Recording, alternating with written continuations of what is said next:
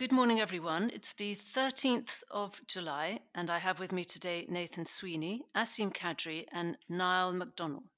Nathan, if we start with the US and the US markets, we've seen quite a rapid pickup in COVID cases over in the US. How has that fed through into the market performance? So you're seeing a big spike in cases, particularly Florida at the moment and a lot of southern states. So if we look at the market performance last week, the market is actually positive in the face of this bad news in relation to this pickup in COVID cases. But you can see it's those companies that are expected to benefit from lockdown, which are actually doing quite well. So sectors such as consumer discretionary, so think Amazon was up, consumer discretionary was up 5% last week. Communication services, so we've got Netflix in there and Facebook. So a positive week for consumer services, up 4.8%. So you can really see how the dynamic is playing out in markets, and areas which are expected to do poorly as a result of lockdown measures like energy and industrials were negative on the week. So the theme is definitely playing out with regard to this pickup in cases that we're seeing in the US at the moment.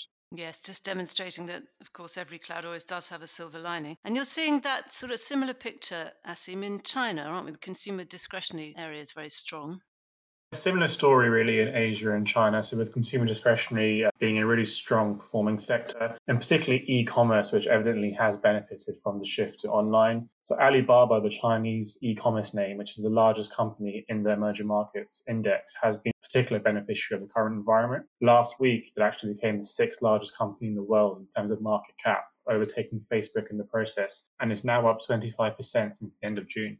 That's extraordinary and not unfair to say that the Chinese domestic market is on a tear at the moment. Exactly, yeah. So we've seen the Chinese equity market rally significantly over recent weeks, outperforming other major markets, both in Asia but also globally by a significant margin. So last week, the domestic onshore index was up 7.5% over the week, which was its best week in over 5 years. And really what we've seen in China has the hallmarks of a retail liquidity-driven rally, which, as we've seen previously, the Chinese equity market is accustomed to. We've seen turnover rise sharply, and also margin loans to buy equities have risen to the highest level in 5 years. This investor activity is really being driven by liquidity being abundant, policy support from the top, but also the state media, which is encouraging the public to buy equities. And this is obviously significant in China, given ownership is so retail focused. So there's definitely a resemblance to 2015 when the market spiked before crashing. Indeed, and that seems to be a recipe for volatility, really. Now, if we could turn to you in the government bond markets, we've seen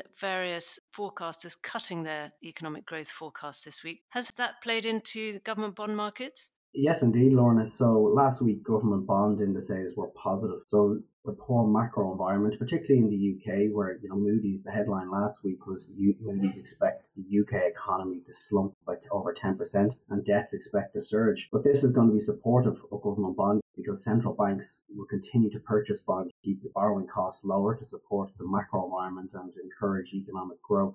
And the investment grade corporate bond market? The rally in corporate bonds continues. So since the end of March, we've seen such a pronounced rally in all developed investment grade corporate bonds as the main central banks, Federal Reserve, the European Central Bank, they continue their aggressive purchasing programs. So US corporate spreads were about 2 basis points tighter over the week. And the same was for Euro corporate bonds. So they continue to outperform governments. And any standout sectors there in the investment grade credit? Yeah, it's broadly positive across all regions, but if you look under the hood, banking and financial paper in the Eurozone lagged. So they were performed about 11 basis points for the week. But some of the cyclical sectors like the auto, the consumer, also energy in the Eurozone performed strongly. And then in the US, the energy sector was a notable underperformer in March where we had this crash in oil price. But that has continued to rebound strongly. One, from the continued level of support from central bank purchasing, but also two, when we've seen this rise in oil prices. Indeed, we have. You mentioned financials there. And actually, if we look on to this week, we have the beginning of the US corporate results season, and it'll be kicked off by the financials, won't it, Nathan? Yeah, so if we look at Q2 earnings, so they do kick off this week. Tuesday, we'll have some of the big name financials reporting. So we've got JP Morgan, Citi, and Wells Fargo. Also this week, we've got a lot of healthcare companies. So Johnson & Johnson are reporting on Thursday. The market will focus on Netflix because it's been a darling, obviously, of this crisis as people subscribe to online media. So Netflix report on Thursday, so people will be watching that. But if we look at earnings for Q2, they're expected to be bad. So the consensus estimate is minus 44 spots, 6% for Q2 earnings. And this is off the back of, if you roll back to March, we expected that earnings for Q2 would come in at minus 13.6%. So a big deterioration in expectation for earnings since that point as a result of lockdown. But this should be the worst quarter, and you should see improvements from here. So that's silver lining. An interesting few weeks on the US corporate reporting season to come. Thank you all very much. Thank you. Thank you, Thank Lorna. you.